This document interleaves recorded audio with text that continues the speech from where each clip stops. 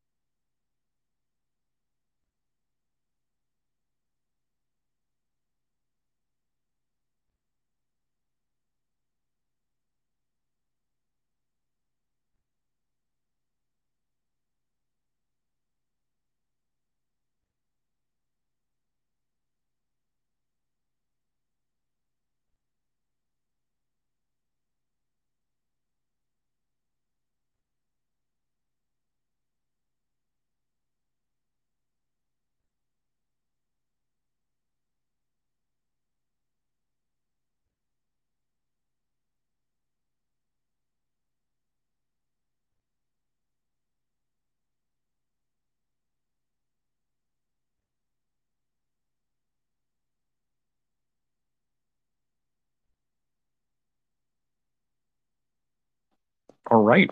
So I'll keep the spaces on, and I'll go silent until we have some more people join.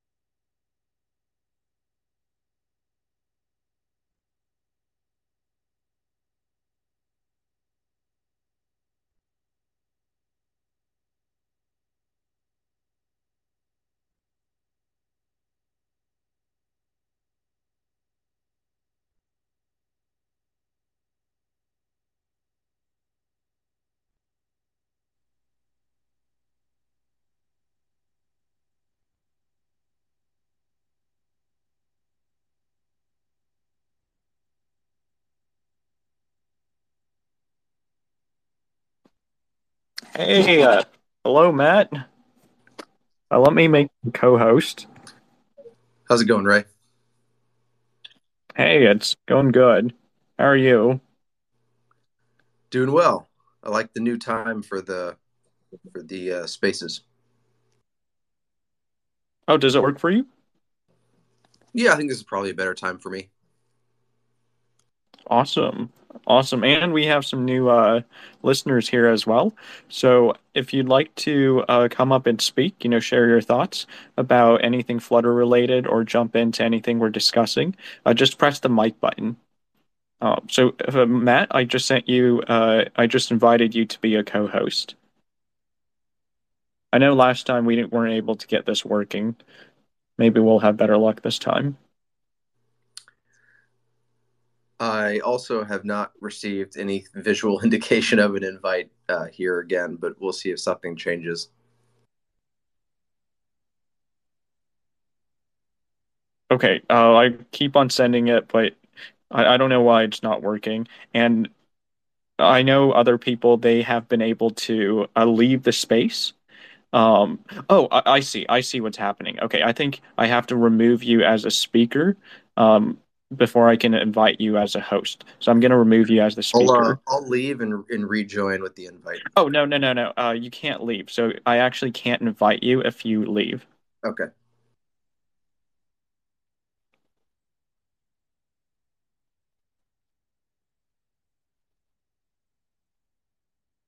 Okay, sent you an invite.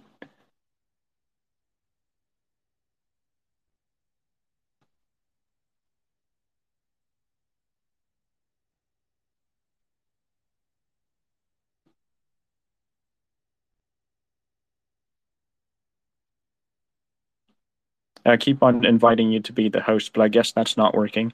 Okay, well then, I guess we can just be speakers for now.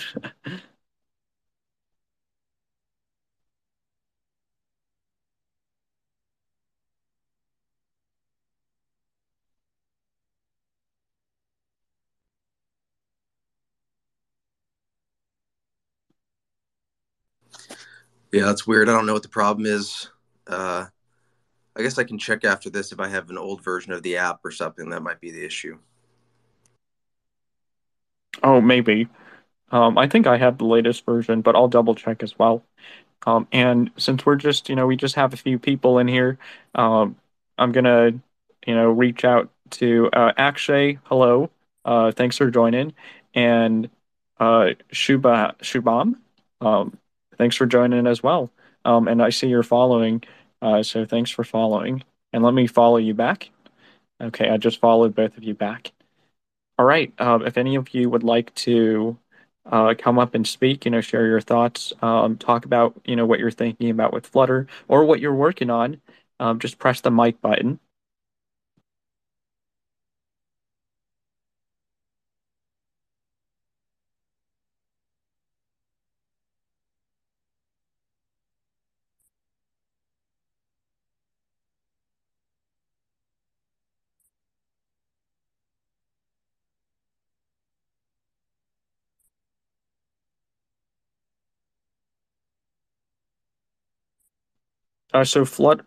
Akshay asked a question, will F3 Progs talks be available on YouTube? I have seen some of them on YouTube. Oh, and Akshay just dropped off, so I don't know if he heard that.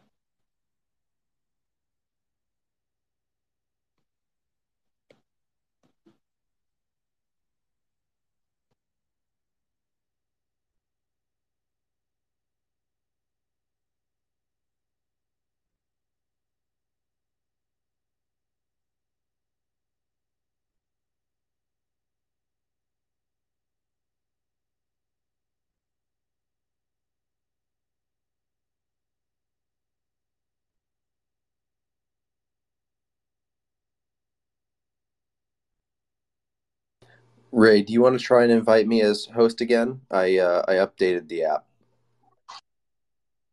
Oh, okay. Let me invite you again. Okay, invite set.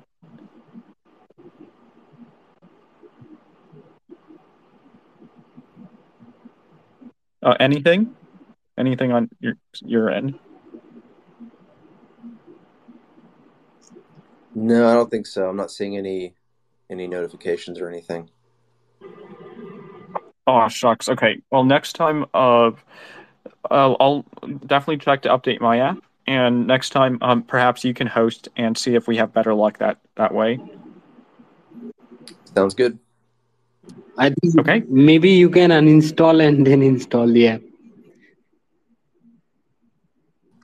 Oh, that's a good suggestion. I'll try that as well. Yeah, And hello, sometimes it's Shubham. work. Yeah. Hi, Ray. Hi, how do I pronounce your name? Shubham, it's Shubham only. Ah, Shubham. Yeah. Okay, perfect. Let me and try to invite you as a co-host to see if that works. Actually, I joined it, but it's like 1 a.m. here in India, so maybe I'm going to leave. Yeah. Well, okay. Before you leave, since you're, I guess whatever you want to talk about or say about Flutter, we'll let you go first. Oh, I have nothing to say about because I'm here. I was here to listen you guys. That's only. Okay, great. Well, I guess uh, we can discuss some things, especially some of Matt's efforts. If there's some things he wants to discuss with me about that. Um, but otherwise, we're just staying on the Spaces call and letting people trickle in as they will. Yeah, yeah. Maybe I will join some another time because it's pretty late for me. So I'm dropping out. Yeah. Bye bye. All right, sounds good. Yeah. Bye. I just posted a link to my Twitter feed. We'll see if that pulls anybody in. Awesome. I did send an invite to uh, Mike and also to Gautier. Um, so Gautier, he launched a Flutter product this week on Product Hunt, and uh, there were some interesting. There was an interesting realization, talking with him or just messaging him. So we were talking about like all the Flutter influencers, right? And where did all these influencers go? Because back when Flutter started, this was very popular, and we essentially launched the YouTube career of Fireship, right? So Fireship, they started off making videos about Flutter and Firebase, but where did all of that go? And the realization, talking with Gautier, is that Flutter, they really haven't embraced the maker community. Um, at least that's like what we sort of felt like that the Flutter community and Google's efforts perhaps have not been that targeted towards the maker community. So just to close off that thought, uh, like from what I've seen, Flutter's strategy, like Google's strategy with Flutter, is to position Flutter, to enterprises. And since they're like an enterprise company, they really want to sell Flutter to businesses and to enterprises. And that's how, they think that you get, all the jobs. That's how you create Flutter jobs. That's how you get Flutter adoption. Of course, there have been a lot of efforts to reach out to developers as well, Android, iOS, and web developers, which is great. Um, I don't think that their enterprise and business strategy has been the most successful.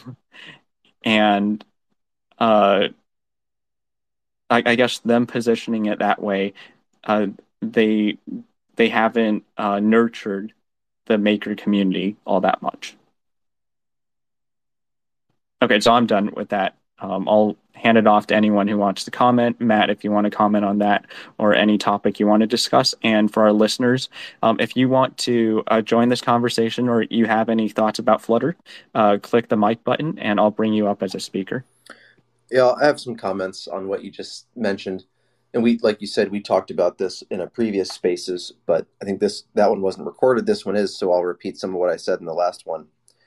When it comes to people, these influencers that got started with Flutter and then left Flutter, I don't think that's Flutter's fault, and I don't think it's a result of the business decisions of the Flutter organization. I think those people always just wanted to be tech influencers. They wanted to be on YouTube. They wanted to be on Twitter. They wanted the likes and the subscribes and all that stuff. And they don't really care which technology gets them there. Now they have every every right to feel that way. They can chase that kind of, they're the tech version of the people reviewing makeup products on Instagram or something, right?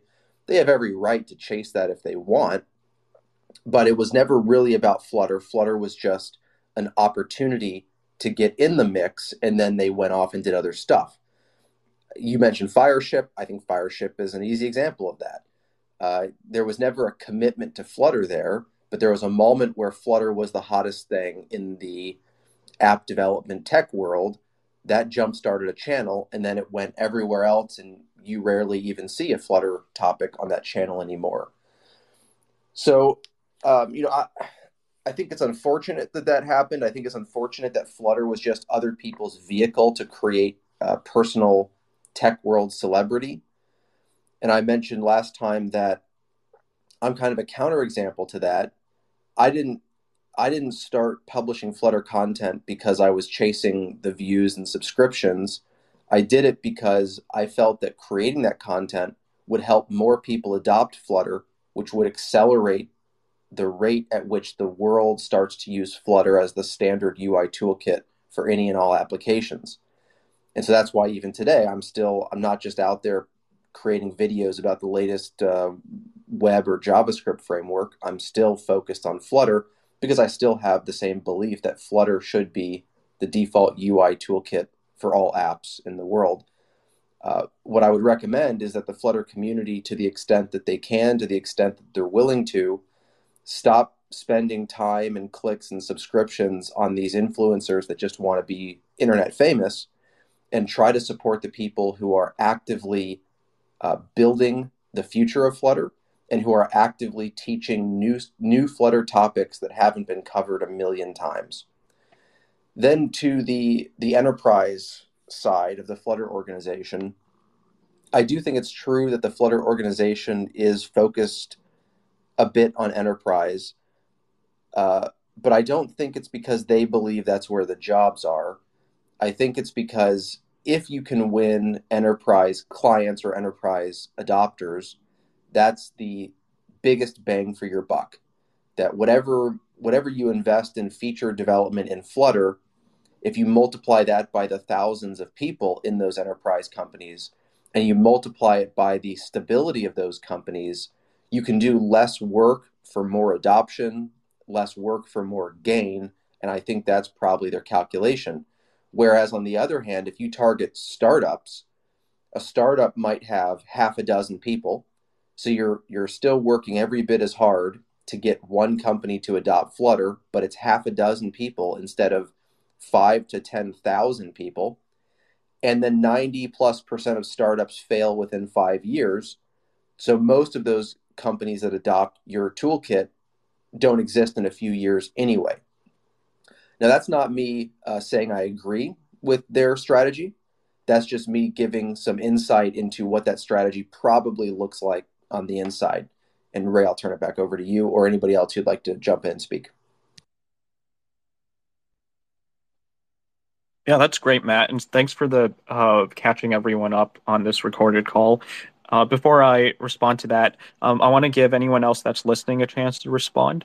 So if you want to, say something about Flutter or bring up any topic for discussion, just press the mic button, and I'll bring you up as a speaker. Or you can comment on this tweet thread, and we'll keep an eye on that as well. If you aren't able to talk.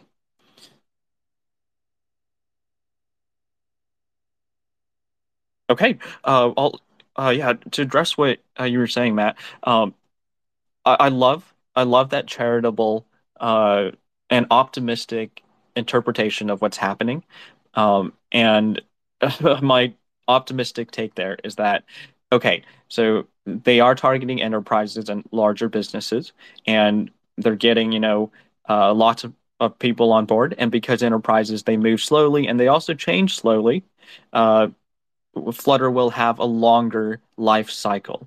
So there's this stat of these cross-platform technologies have a life cycle of 7 years.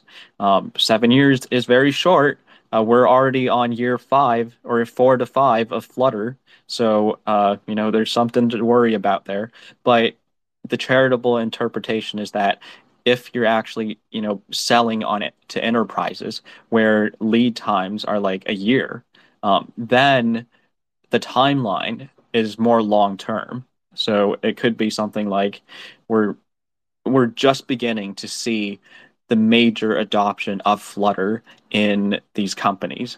So we're, approaching the growth stage, if you will, instead of, already being at the plateau, which it could somewhat feel like to me.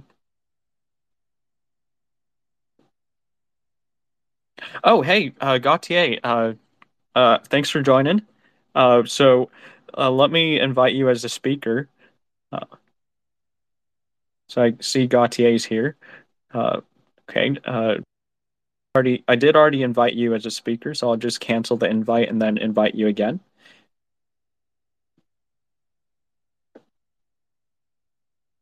All right, invite set.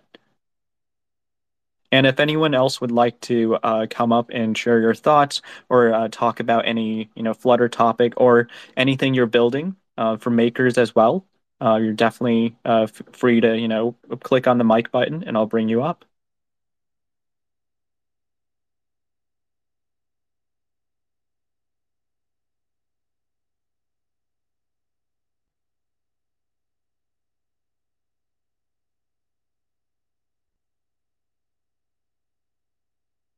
I see. Okay, so Gautier, you can't speak right now because I guess it's pretty late where you are, and your son's sleeping. So you just messaged that in the thread. That's all right.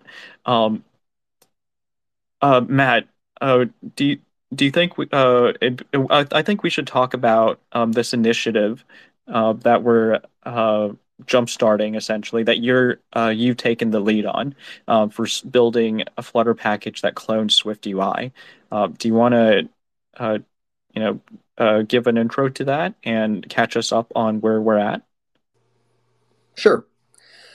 So since Swift UI has come onto the scene more and more over the last few years, there've been this kind of growing trend of posts that they show some cute little code sample and suggest that, hey, this would be so much harder in Flutter, or hey, Flutter can't even do this, Swift UI is the best, and all these kinds of things. And that's somewhat to be expected, unfortunately, due to the way that the kind of tribalism and shiny object syndrome impacts the development community. But it just keeps picking up steam, and we've run into a kind of a difficulty here where even though a lot of this idea is wrong, even though it's wrong to say that Flutter can't do these things, can't render those interfaces, can't handle those gestures, what we lack is a really strong and simple and quick counter argument. Obviously, the easiest way to put that whole concern to bed is to be able to post roughly the same code, except in Flutter, producing essentially exactly the same experience.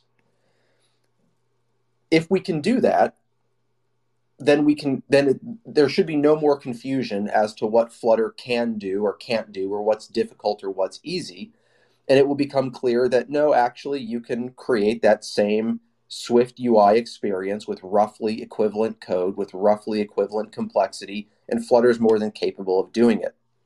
So there's a strong marketing reason for us to actually have a package where the widgets, their structure, their names, their appearance, their interactions are as close to identical to Swift UI as possible, so that we can return essentially to focusing on building the best future for Flutter possible, rather than arguing about whether this little cute Twitter snippet can be done in Flutter.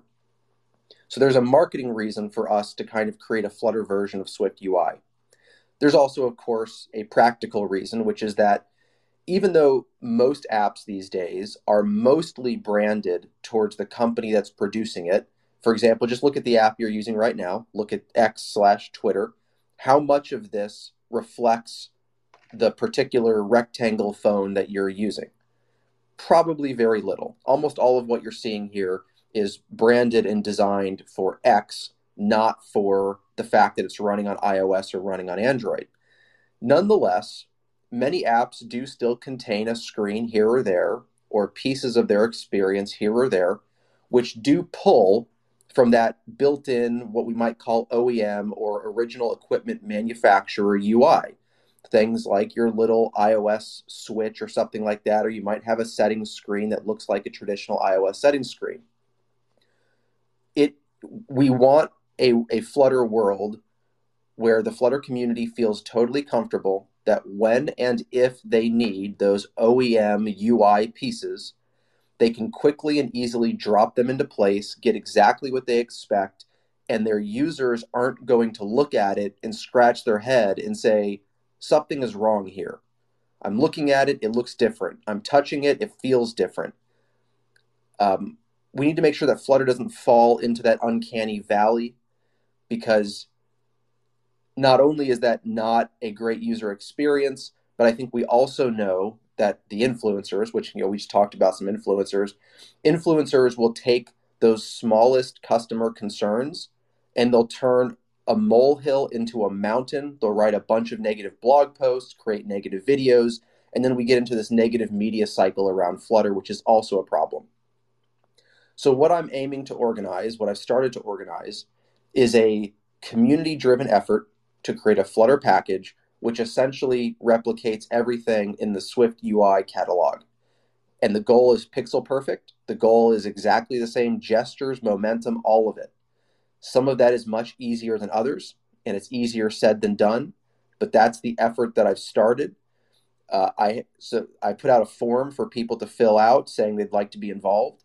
The next step, we have like 95 or something responses to that, which is a great level of response. Some of those people said that they're willing to operate as UX leads. Now I've created this concept of a UX lead where a person is responsible for ensuring in that particular area that this package replicates exactly what is in Swift UI. So an area might be typography. Do we have the same fonts? Are they shown at the same size? There's also some crossover here where there's another UX lead for accessibility. Accessibility includes things like making all the text bold or larger. So there's a crossover between typography lead and accessibility lead. But because there are so many details to get right, I'm breaking them down into a bunch of categories. We're going to have individual people at the top of each of those categories who oversee the specification, the implementation, and kind of the QA process to make sure, yes, in that button, we've got the right font at the right size. It can be made bold through accessibility. It can be enlarged via OS settings. We have the right shape of the button. We have the right color. We have the right effect when the user presses down and releases, all of that stuff. So I need to reach out to those UX leads. I'm going to probably get on a phone call with each one. Once the UX leads are established and they're ready to go, I'll set up a project with a structure, with contributing guidelines. And at that point, we'll start to see the process of filing issues, getting things spec'd, filing issues to implement those specs, and the wheel will begin to turn to create this package. And with that, Ray, I'll go back to you for any questions or anybody else in the audience who'd like to speak about that topic in any way you want. I love what you're doing here. You're taking the lead, you're taking leadership, and getting something started. But if anyone else would like to ask questions about this effort, just click the mic button, and I can bring you up as a speaker, or drop your comment in the tweet thread. So while we wait for anyone to come up and speak, this is a really open and welcoming space. So if you want to come up, we won't judge. I don't think anyone here will judge what you have to say or the way you say it. We just want to, really have this discussion because we haven't been having these discussions ever, essentially. So while we give people an opportunity to do that, I just want to highlight, like with these spaces calls, if you retweet the space, that will actually help this space show up to the people that are following you. And the idea there is that if we can get, a weekly spaces call for Flutter for makers, that's our community, right? And if we can get, 30, 20, 30 people in there every single spaces call, then what we're able to do is we're able to have this conversation and also shape the conversation a bit, contribute to shaping the conversation. For example, the narrative control, the narrative uh, cycle of Flutter, of Swift UI beating Flutter or Swift UI being so good, better than Flutter, etc. Um, and all those demos. That's not good for Flutter. That's not good for anyone with a business based on Flutter or any Flutter developers. So I'm just glad we're having this conversation finally. And Matt, that you're actually doing something and leading an effort here that I think can really bring the Flutter community together. We've needed a lot of leadership, and we need something to be passionate about. And this Swift UI project, I think that is really like that's a good touchstone. All right. If anyone would like to come up, give your thoughts, join the conversation, just click the mic button and I'll bring you up. But otherwise, I do have a question for you, Matt, uh, around like just the amount of effort, because I asked a little bit about, how much effort do you think this would take? And you said, well, Groove and Chip said, thousands of hours, right? So uh, I do want to understand like how you're conceptualizing that. It's huge. This is a huge project. And then I want to ask a bit about the governance, and some of, the collaboration and governance mechanisms. Sure. So yeah, so you asked that question. I said, you said how many hours, and I said thousands, and then Groove and Chip said at least. Well, it's anything can be represented in thousands, so I think that covers all the possible numbers. But there's no doubt that it's a massive project, and let's be real. There's a reason that Flutter's Cupertino widgets are so incomplete. There's a lot to do, and it's a changing landscape. But I don't view this as a project in the sense that we go do it and it's done. It's a package. It's going to live and it's going to continue to evolve. The goal, I think, with any sufficiently complex effort like this is to begin with the biggest bang for the buck. What are the things that everybody needs right out of the box? What essentially, let's every day let's apply the 80-20 principle. Where can we put in 20% of the effort to get 80% of the remaining value? I think that's a heuristic that I'd like for us to apply. Eventually, we will get to everything. Eventually, we'll get to all the little nooks and crannies of Swift UI, even if that takes 5,000, 10,000 hours. But it's not like you have to wait for the 5,000 to 10,000 hours to use it, because in all likelihood, in the first few hundred hours, we'll create most of the things that you're likely to need on a daily basis. In terms of governance, I guess, well, let me put it back to you to make that question a little more specific rather than assume what you mean.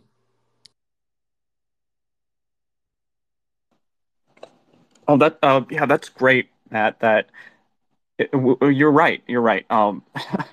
One flaw I have is I want to see the entire picture first. But you're right that we can just build one Swift UI component, and that's already usable.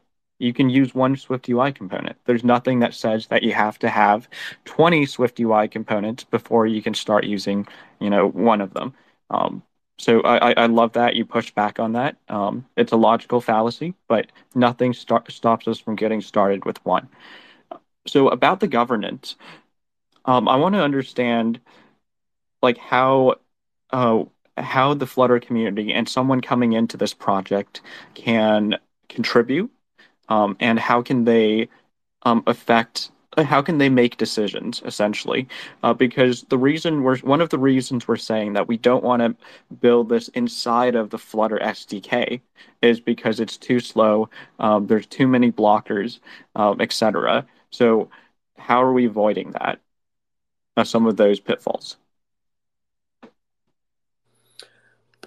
So I think there's kind of two different questions there. The question about how someone working on the project can make decisions is, I think, different from asking how do we ensure that there's an efficient use of time when contributing to the project. And in fact, those are somewhat contrary forces. The more opportunity you have to make your own decisions, uh, the probably the longer it will take on average for developers to contribute. But let me go to the efficiency of contributions. Um, I think I think the Flutter organization suffers from at least two major problems with contributions. Well, actually, let me go with three. First, their testing infrastructure is too complicated for almost any normal person to understand. Their CI system, which is distributed across multiple locations and multiple types of machines, and in fact, multiple companies. I think this may have changed over the years, but when I was on the team, there was part of the CI system that ran in Google itself, but they also outsourced a certain portion of their CI system to at least one other company. So, like, literally different companies' machines were running the CI system. And so that's where all the tests run. But to run a test, you first have to write a test. Well, where do you write a test? Well, at least, again, last time I looked at the documentation, there was really nothing telling me where in the Flutter project I should place a test, or how I should think about breaking down a test. What are the standard testing practices? That there really was no serious help in that regard. So everything around testing and CI is a huge hurdle that we can avoid by the fact that we will run all CI through GitHub, and I will provide as clear of testing instructions as possible so that you have an idea of what to test and where to test it and how to test it. Then there's the issue of pull requests in the world of Flutter, where you can be 90% done with a work item. The Flutter team isn't going to help you with the last 10%. They're just going to tell you that you haven't met their standards, there's something you haven't done, and then they're going to leave the conversation and good luck to you. We're not going to do that here. If meaningful work is 90% done, we are going to have people that come in and help you get it the rest of the way. That's what it means to actually be a community effort. That's what it means to empower a community. There's a difference between allowing contributions and facilitating contributions. To the extent possible, we're going to facilitate contributions.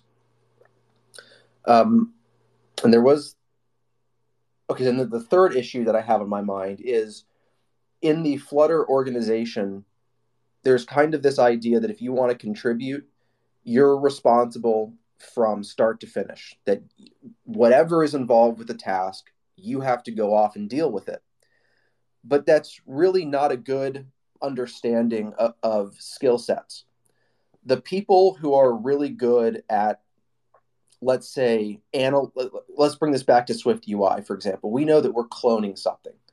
So the people who are really knowledgeable about what iOS and Swift UI look like and feel like, and the people who are really good at digging into the fine-grained details of how it works, might be completely different from the people who are really good at, let's say, creating Flutter infrastructure, which might be different from people who are really good at quickly building widgets given an existing infrastructure, which might be different from the people who are good at writing effective tests, which might be different from people who are good at writing effective documentation. So forcing one person to do all these jobs in general is a losing strategy. We want a strategy that lets each of these things, when necessary, happen independently, so that one person produces something they're really good at, the next person takes that great output, they do what they're great at, And that keeps going down the line until you've got the best result possible. I think on all three of those fronts, the Flutter organization is very suboptimal. And I'm hoping that we can do a better job with the Swift UI effort. But before I ask a follow-up question there, if anyone else would like to come up and speak or ask a question, just click on the mic button, and I'll bring you up as a speaker. And for people that are just joining, if you so if you're a Flutter developer or you're a maker, and you're here to share what you're working on, just press that button as well, and we'll bring you up, and you can just jump in at any time. Um, or this is a really open space, and we're welcome to anyone coming up and speaking. All right, I'll just quickly ask a follow-up question, Matt. So, um, that's really great. That and this opportunity here is that we can show essentially how an open source project and how the Flutter community can actually be moved, be motivated, and activated, um, to really build something great. So that's the opportunity here. Um, Specifically around regarding the governance. Let me give an example. So governance is essentially the bylaws, the decision-making process, and where power, power in terms of being, the decision maker, saying, "Here's this how this thing goes," or "Here's how we're doing this is something this way." So some of those, I guess, bylaws and decision making. And the example would be regarding tests. So there's a lot of different testing philosophies out there. How are we deciding on one testing philosophy, and how are we deciding, how many tests there need to be? For example, for me, I'm a big fan of running essentially integration tests. So um, I'd rather first we do an integration test and run it, on, say, two, three, 400 different screen sizes. So you build a UI, you run it on, your range of like 40 different, a screen common, phones like Samsung S23, iPhone, 14, iPhone 15, etc. You run it on those screen sizes, and you do that first. And then if you have time, you do you can add more testing. So how do you make those decisions? And do you want people to, uh, besides you yourself, Matt, to contribute to making some of those decisions? So the question of decision making, really, there's kind of two major options. You either have the benevolent dictator or you have some kind of committee. For those who have run small companies, small teams, and relatively small open source efforts, it should be very obvious that committees just aren't. That's not where you start. You just can't make progress with committees. Once you have a big, massive project that's used by all sorts of industries and all over the world and stuff, then it makes sense to have working groups and things like that. You can look at like the W3C as an example of that. But when you're trying to get something off the ground, what matters is the effectiveness of progress. And that really comes down to the benevolent dictator model. You have someone that you believe will listen to all incoming information and make the best decision given all the information, even if occasionally it's a decision you don't like. And so my intention is to go down that route. As the tech lead, I will be the benevolent dictator. Wherever possible, I will encourage other people to make judgment calls, and I will try to get involved with that as little as possible. But at the end of the day, I'll be the one person who has that override capacity. Now, I mentioned UX leads earlier when talking about this. In general, when it comes to establishing the specification for what we're building in terms of cloning Swift UI, my goal and desire and intention is that, for example, the UX lead for typography has the final say on the typography behavior of a given widget. and that nobody else is going to override that. I expect that person to listen to all input, be fully aware and knowledgeable of what Swift UI does. But when that person says, I have reviewed all available information, I'm aware of all the options, this is the one we're going with, then that's it. So that's kind of like a benevolent dictator within a particular domain within Swift UI. And then that's ideally at least getting us started. That's it. That's all the structure we're going to have in terms of authority. And then between myself and the UX leads, we will have whatever kind of decision making process and discussions we need. So you mentioned testing. I'll be the one to make those decisions. As I mentioned, I'll listen to all points of view on that. But my view towards testing, as with most things, is that it's a constant cost benefit analysis. So, what tests can we write? There's a burden to every test. Every test that you write has an engineering burden to create it. It has a literal CI runtime burden where how long do I have to wait for every PR to pass CI? If we ever get into a case where running CI actually costs money, now you're literally paying some amount of money for every CPU cycle that you use. Then there's the question about how often tests break for various reasons. Sometimes they break because you want them to break. Sometimes they're flaky, as in something like golden tests. And then when the feature changes and you're supposed to change the test, how much effort does it take to change that test? All of these things factor in. I want to see us lock down as much intentional behavior as we can with the least amount of effort, the lowest CI runtime, and with locking down the least amount of incidental behavior or implementation details. That's my guiding philosophy there towards testing. I think I also have a blog post up on the Flutter Bounty Hunters blog about how to think about testing, that it's not about correctness, it's about locking down behavior. If anybody wants to understand that point of view, you can go read the blog post. But to the question of governance, I'll be the one to make the final call. There's going to be a lot of final calls to make early in the project. And the important thing is that we get people working on shippable value rather than worrying too much about who makes which decisions.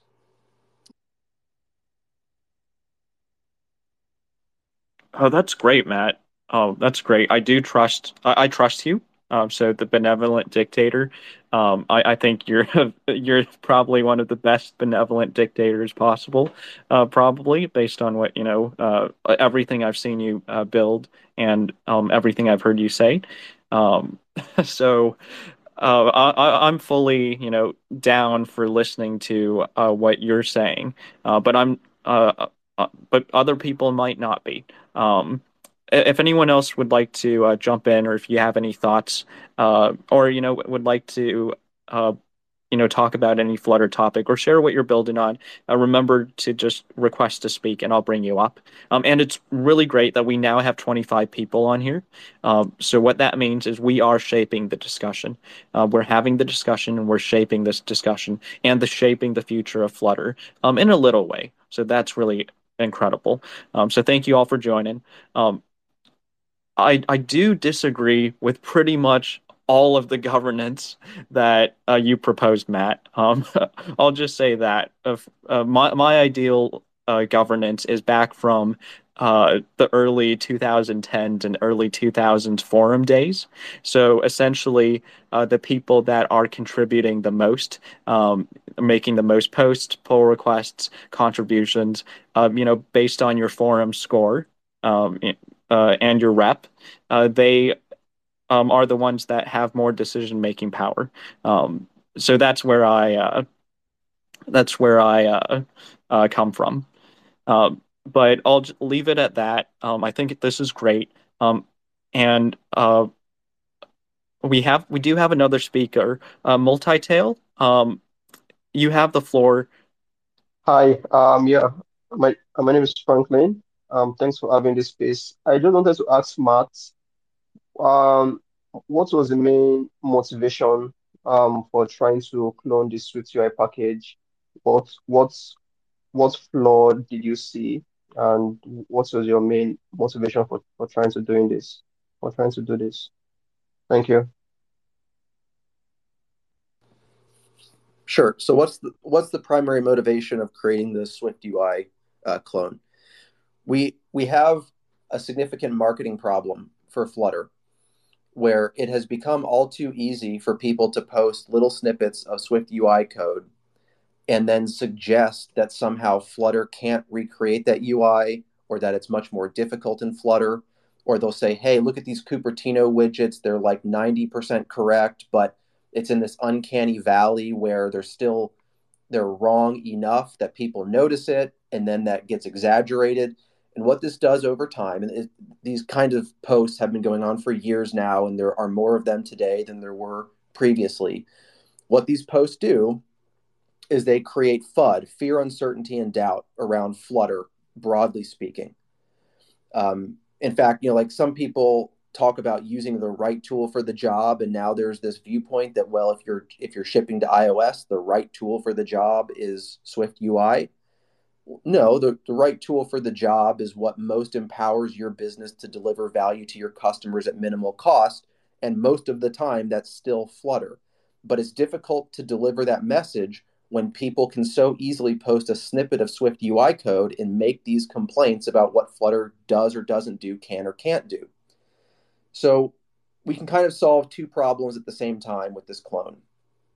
Assuming that we deliver what we're aiming to, a Flutter developer will be able to post a roughly equivalent snippet of Flutter code, which renders the same UI with the same gestures and interactions, and then proves beyond any doubt, yes, obviously Flutter can do that.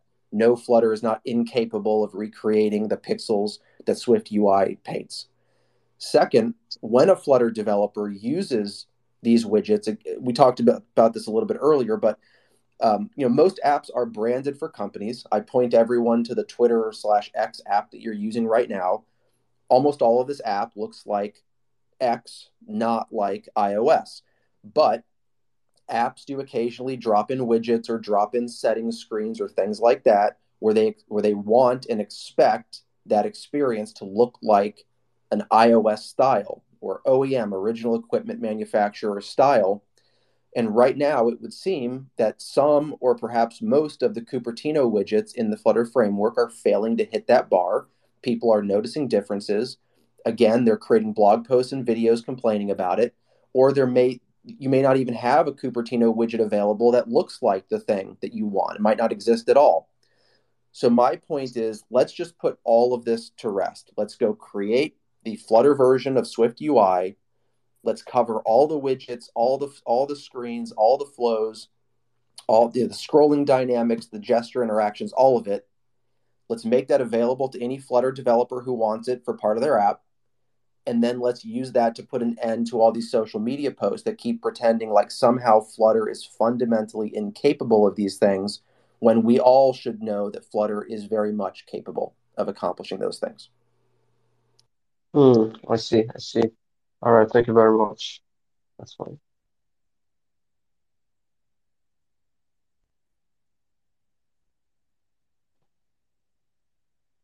Would anyone else like to ask a question or comment on what was just said? Just press the mic button, or you can, if you aren't able to speak, you can also reply to this space, and we'll see it as well, and Matt can answer. Yeah, about putting those concerns to rest. That just reminded me of when I first found Flutter back in 2018. The most incredible thing about Flutter, to me as an Android developer, was that it did not have the constraints of Material UI. So what that means is that I could make shadows that were diffuse shadows, iOS style diffuse shadows, instead of the material design physics based shadows. That was game changing because in Android, you couldn't do that. Back in 2018, the way to make shadows on Android was you would take a screenshot and you'd put it behind your content, and you'd use 9 patch images. So we do need to perhaps rethink some of our approaches to Flutter. Where for me personally, I've been struggling with Flutter's material widgets and material design for years. And sometimes I just have to remind myself that you don't have to use a material design widget. You can just build a custom widget yourself. So I don't know if anyone else agrees, but there is that shift in mindset where sometimes you do feel like I do feel like that I am locked into using material design widgets and trying to force it to do what I want it to do, even when that's not the best solution. So I think it's great that if we approach the Swift UI widgets with a new mindset, that might be a lot better.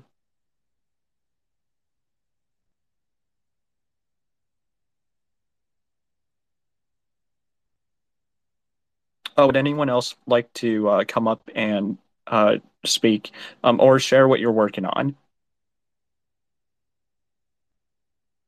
Matt, I see that you dropped off as a listener. Um, if you want to come up again, just press the mic button and I'll bring you up.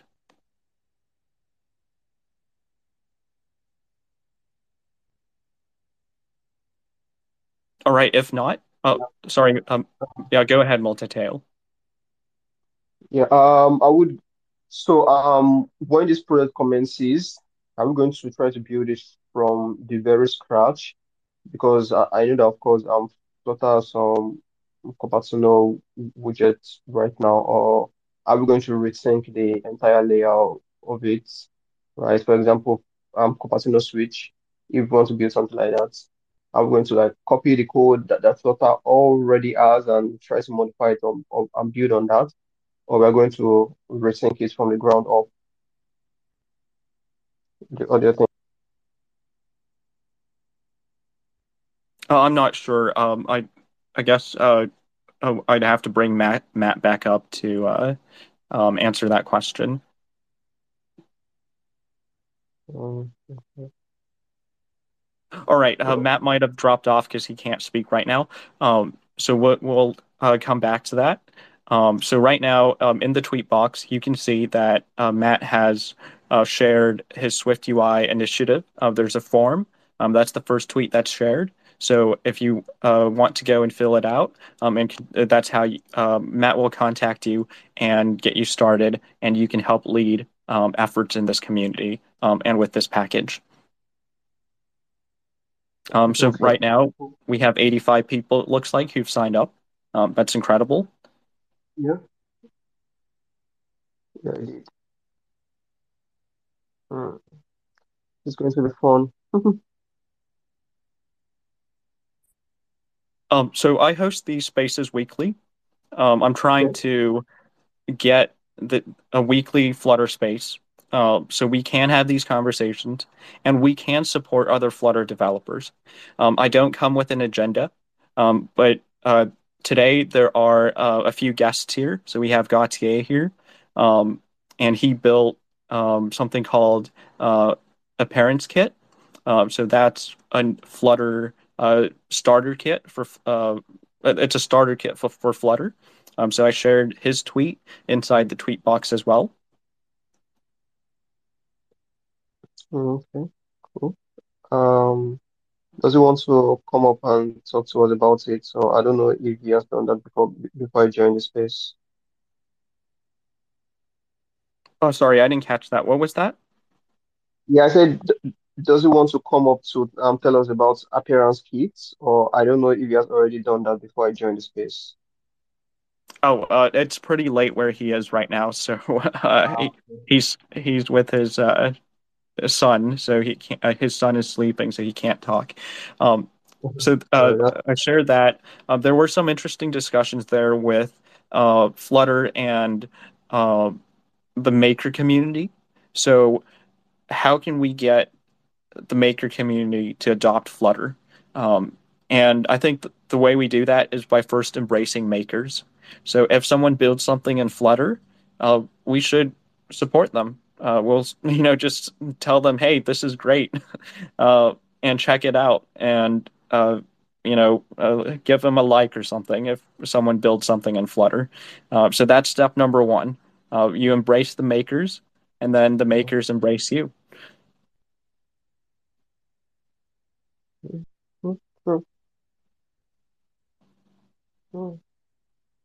One thing I do want to comment on really quickly is I'm looking through the people on this space, and um, what's really incredible, is that there seems to be a Flutter Africa community, and Flutter seems to be very popular, at least on Flutter Twitter, with people in Africa. So It really is, yeah, yeah. The lot of community in Africa, people are doing cool stuff here, so yeah. yeah, that's great. Maybe you can speak a bit more about um, I guess the community success in Africa, and how we can, uh, bring that worldwide, essentially. Oh yeah, yeah, yeah. There are a couple of platforms. So there's Flutterbyte conference. I'm not sure if you have seen the community, but I think they're really going viral now. And women in Flutter also, basically just supporting women who want to get into the field of mobile development. Yeah. Um, they host events, meetups, right? Sometimes Twitter spaces like this also. Yeah, and I've been able to pull other people, right? Even people that just newly want to get into tech, they just choose Flutter because of there's already a supporting community for them in Africa. So they feel very comfortable just getting into that space. Yeah, I think it's Oh, great. that's great. Yeah. That's incredible. But the reason Mm, I raised that as a success story, and what it seems like there's some key elements here where someone starts off in tech, and there's a pathway for them to get into Flutter, which might not exist in America or in India. So India is a particular example where there are a lot of developers, but if you survey a room of 100 developers, you might just mm, find one Flutter developer, and the 90 of them will be, web, right? well, yeah. So would you say that maybe I have a question about, like, what does the Flutter pathway look like um, for you? What did it look like for you, and what do you think it looks like for other people? So when I first started, um, I think I started Flutter around 2019. Um, there was no much community then, so I was just trying to learn with everything I could place my hand on, and especially the popular Angela use course really helped me. But I think right now people are creating established pathways. So a guy from Nigeria called Simi is actually creating a course, a Flutter beginners course, right? And he's actually taking them step by step. This is what you should learn after this, learn this, after this, learn this. So I think it's actually great and it's actually better that way. Um, Now that more people are adopting Flutter, and even more complaints also are now adopting it, because it's cross-platform. I think anyone who wants to get into tech now, it's actually much easier for them than it was 3 or 4 years ago. Yeah.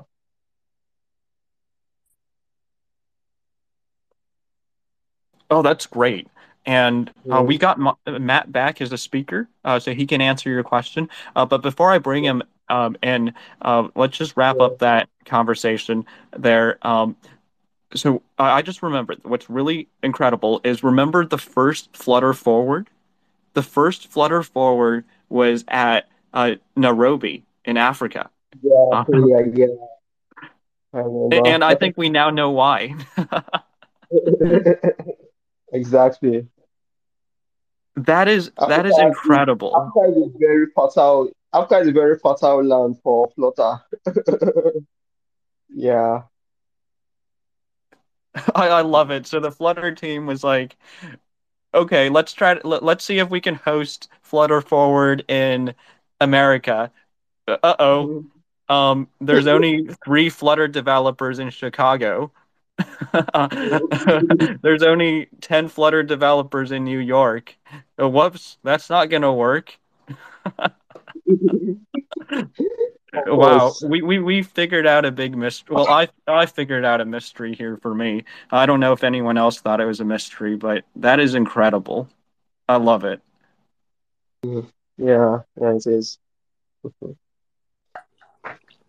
Ray, do you want to summarize whatever question it was that I missed? And it's possible that I may need to drop off quickly if a call comes in. I'm dealing with ingoing and outgoing calls. Yeah, multi-tail. Can you ask your Oh, question again? yeah, yeah. So Matt, so my question basically was that when the project actually kicks off and we start building these widgets, are we going to, because I know Flutter right now has some couple of Cupertino widgets, right, which are okay. So are we going to rethink the widget from scratch, or are we going to just leverage the current Cupertino widget, copy the code over and try to modify and build upon it? Or are we going to rethink the widgets from scratch? Oh, So the okay. question is that the Flutter project already contains a bunch of things called Cupertino widgets. Some or all of which Yeah. will qualify as Swift UI widgets moving forward. Are we going to use them, copy them, not use them? What are we going to do? And I would say that I don't really care. The except that whenever someone uses this Swift UI package and they use a widget, it looks and behaves like the what they expect from Swift UI. In some cases, we might be able to pass through directly to Cupertino widgets. Now, let me separate near term from long term. Long term, I'd probably like to see all of the implementation in this package, but let's talk about near term. If we can literally just wrap an existing Cupertino widget with a different name and different properties, and that gives the exact desired experience, we'll do that. There's no reason to spend more time on that right now than we have to. In other cases, we might have Cupertino widgets that are 90% of the way there. They've solved some problems, but not all. I have no issue with people copying that code over into the Swift UI package and then adding or adjusting it. And I believe the licensing in Flutter means that should be fine. The Swift UI package, whenever it exists, it will be under a permissive MIT license, essentially the most permissive license you can have. So our license is permissive, Flutter's license is permissive. If we want to copy that code over, that's fine. And then in other cases, there may be Cupertino widgets that fundamentally make structural decisions that we can't abide, that we can't replicate. For example, there may be Cupertino widgets that internally depend on material. We're not going to do that. We're going to keep material out of this package. There may be internal details in one Cupertino widget that depends on another Cupertino widget. So if we that forces us to either bring both or neither. In that case, probably neither. So all options are on the table. The only thing that really matters is that when somebody drops one of these widgets into their widget tree, does it look and behave exactly the way they expect? That's the litmus test.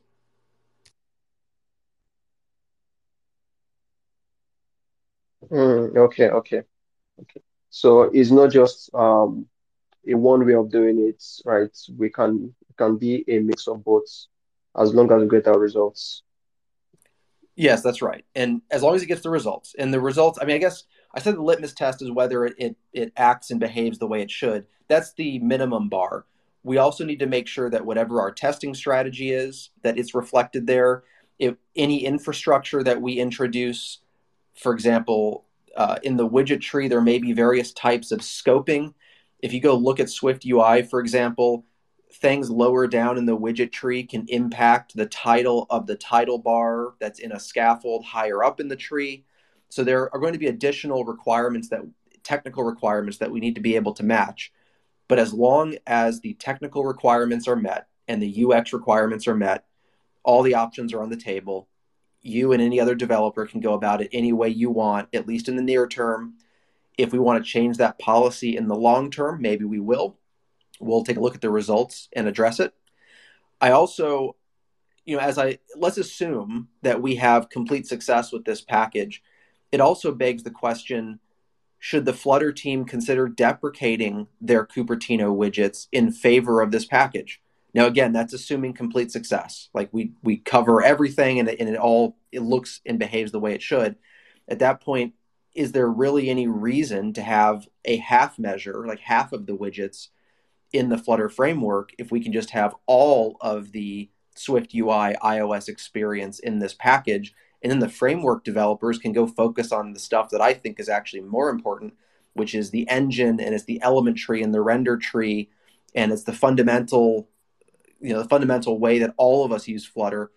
I kind of wish the framework team would focus more on that personally, than adjusting some touch animation from the latest iOS spec.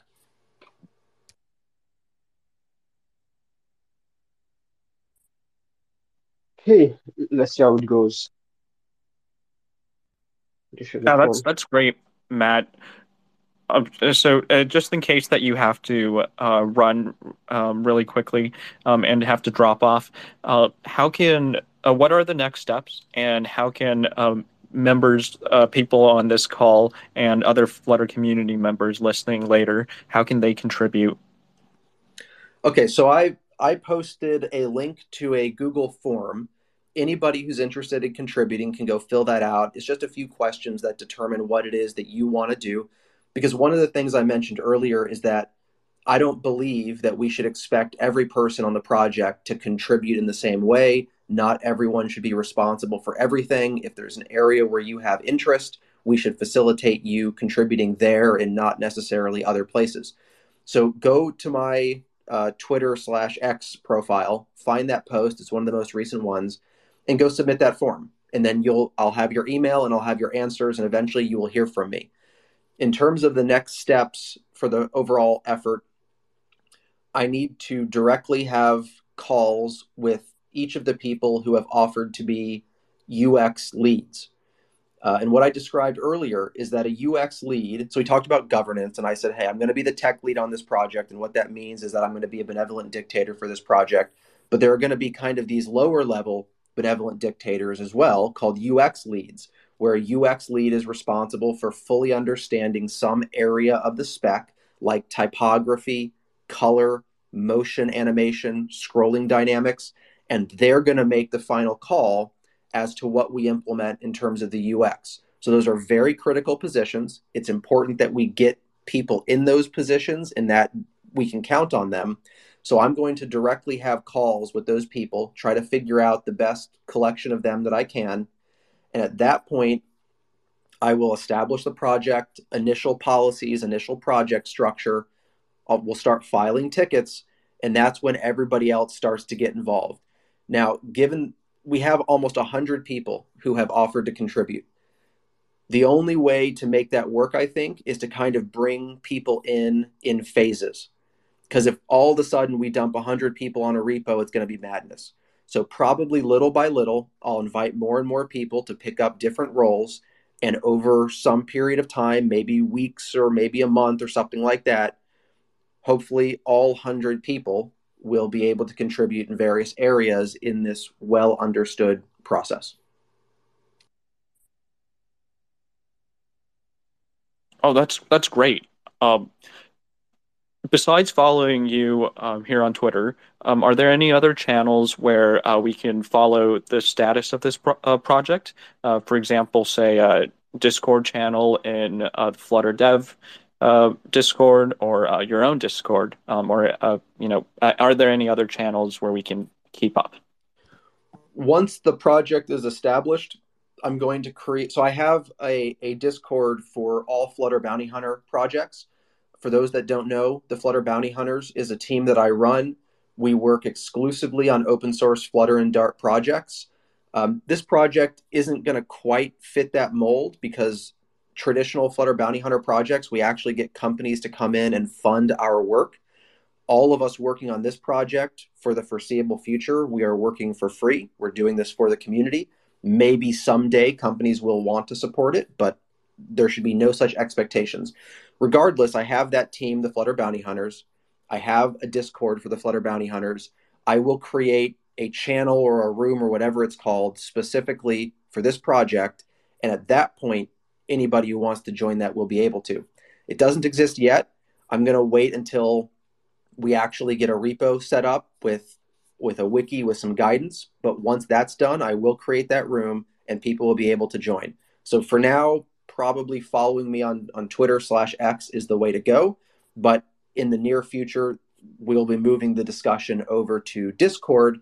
And then Twitter/X will primarily be a place for all of us to post the progress that we're making, post any weird Flutter issues we run into, and kind of generally do the marketing side and broader community interactions. We'll do that on Twitter and X. Awesome. I love what I'm hearing. If anyone else would like to ask any questions, now is your chance because Matt's got to run really quickly, really soon. So just press the mic button and we'll bring you up. This is a very open space. Come up, talk about whatever you like. If you have a project you're working on and you're a maker, come up and share your project or just tweet it and I'll put it in the tweet box. But we'll get to the winding down of this space. So we'll give an opportunity for anyone else to come up and also start promoting. Oh, we do have a request, and also start promoting um, anything that anyone's working on. So I did get a request. It just okay. It disappeared. The request disappeared. So if you sent the request, please press the mic button again.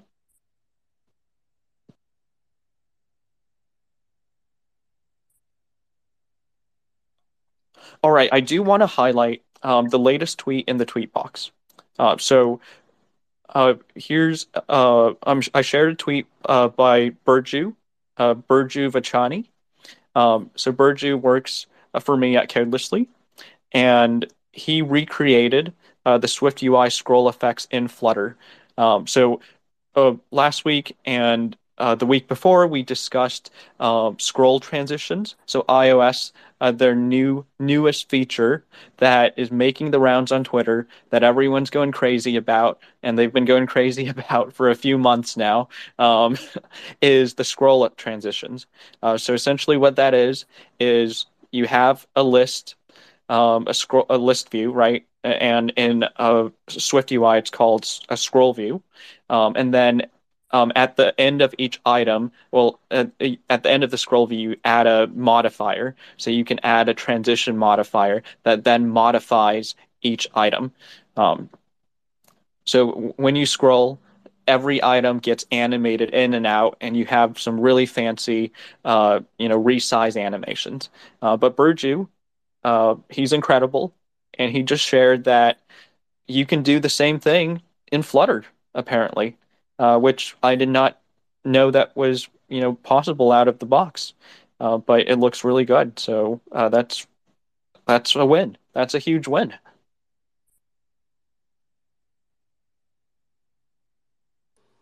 Yeah, that looks good. I opened up the tweet, saw the interaction there. Do you know if he used the like standard Flutter viewport and scrolling system, or did it take more of a custom render object to pull that off?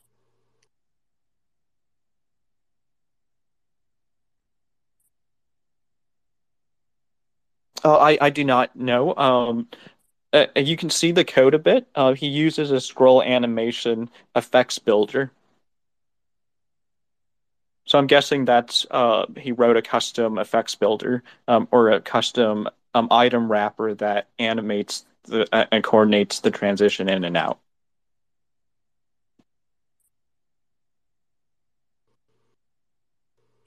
Okay, I'll have to look deeper into that when I get a chance. I couldn't really make out the code on my phone, but Flutter's scrolling. I think we talked about Flutter's scrolling system in a previous Spaces call.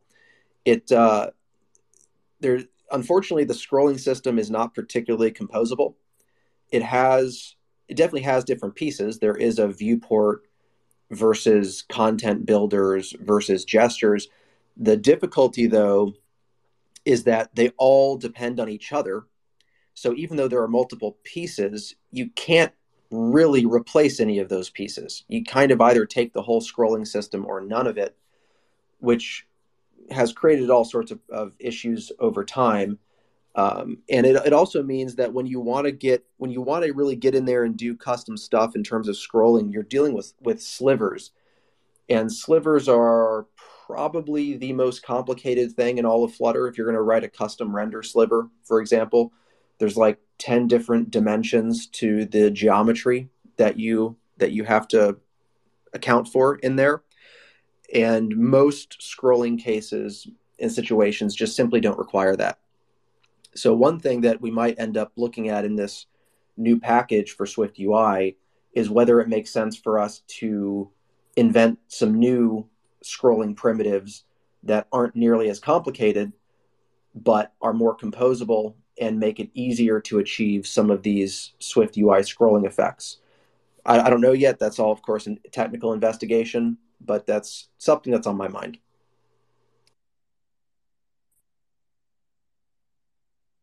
Oh well, if anyone's interested in learning more about what Burgie's doing, uh, take a look at it. His demo, and what is great is we could possibly get Burgie's scroll transition widget and the work he's doing if we ask nicely. Maybe that could be one of the first contributions to this iOS package. That'd be a quick win. Yeah, sounds good. Let's see if it works out. All right. So, if anyone else would like to come up and plug what they're working on, just hit the mic button.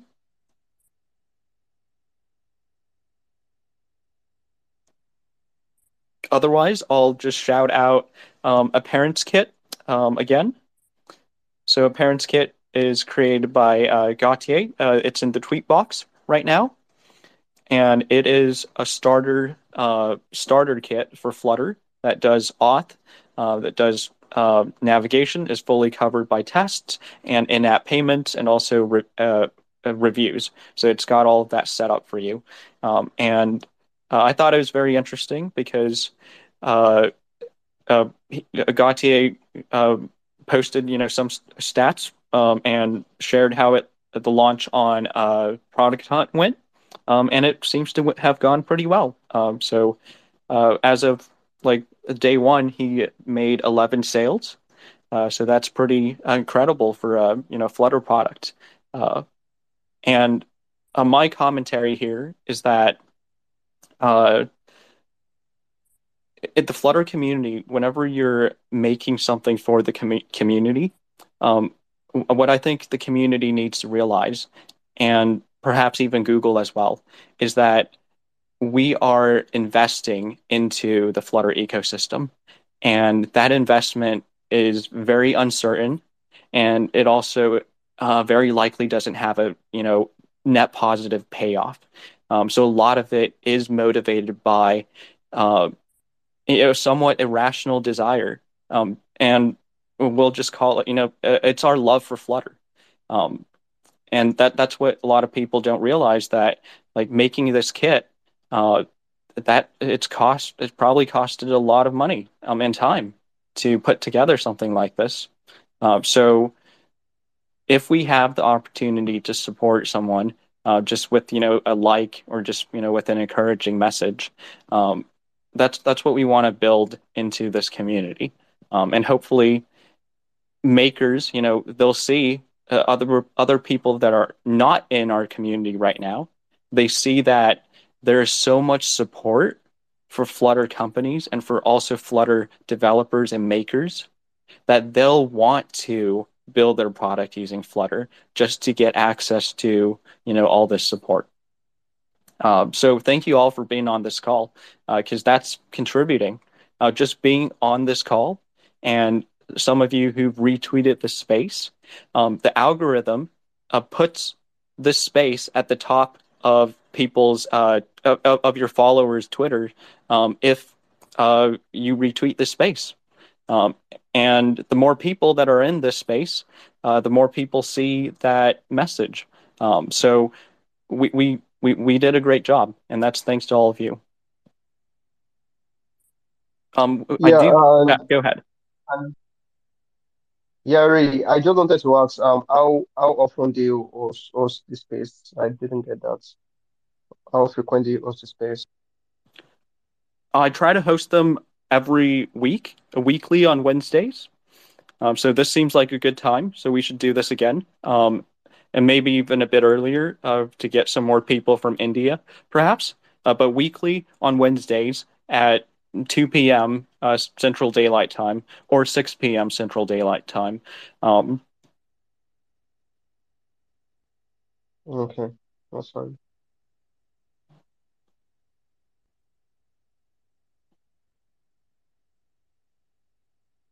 so let me post another tweet inside of the tweet box. So we have Elise, who has made a new project. So post this tweet. Give me a second. Elise, would you like to come up and discuss your project? If not, that's fine as well. I put it in the tweet box.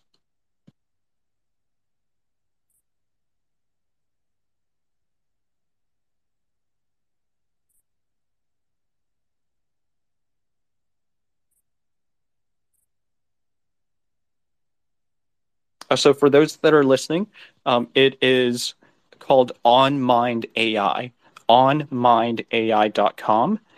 And what it does is you can speak with native fluency with ChatGPT-4, talk in different situations, lead the speech, native voice, and AI chatbot. So it's learn to speak a new language. Okay, I'm opening it right now. Oh, wow, this looks great. Nice landing page.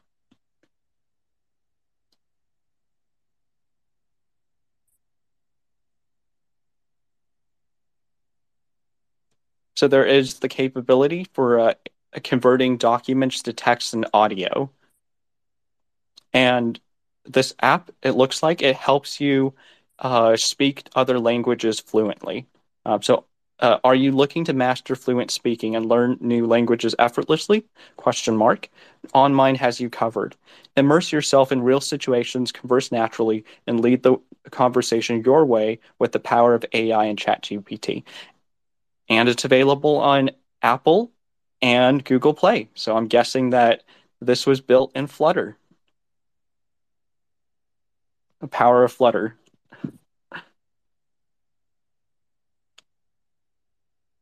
All right. So if anyone else has anything they would like to promote or they'd like to come up and speak, this is your last chance. Before they do that, I'll just thank everybody for coming into the spaces. We've had a few of these. I think this is probably the largest one.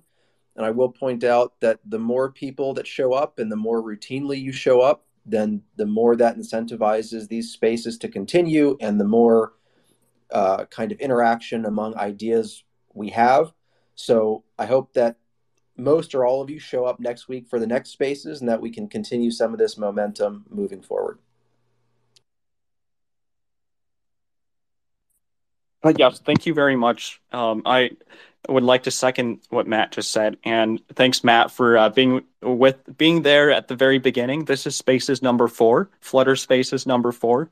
You were there since the very beginning, and sometimes, it was just me sitting there for an hour.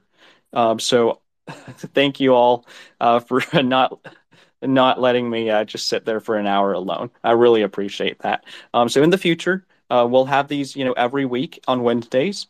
And if you would like to host, um, if you would like to host, you can host as well. You can take over my job. I'm perfectly fine with that. We can co-host this together. If you want to do it at a different time, you're welcome to do it at another time as well. Fully support it. I'm not the only one. I don't want to be the only one doing this. I fully encourage anyone else to also host, and I will retweet your space, and I'll try to join your space if possible. So to close things out, if you want to share something, either send a tweet right now or click on the mic button. And then my final word here is that in the future, if you want to support Flutter, if you want to build this community for us and for new people who are just starting out, come to these spaces, join these spaces, and just keep it on your phone. Keep it open on your phone. You can mute it and keep it in the background. But the algorithm, like once it detects, hey, there's 20 people here, then it really, really promotes it, and it really helps us get the message out and create, a space for people, for Flutter people.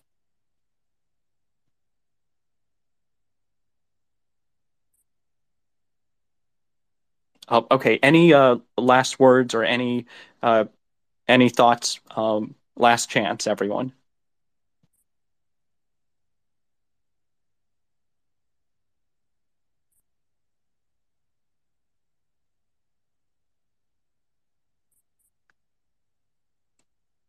All right. Well, thank you all so much, and have a wonderful rest of your night or rest of your afternoon.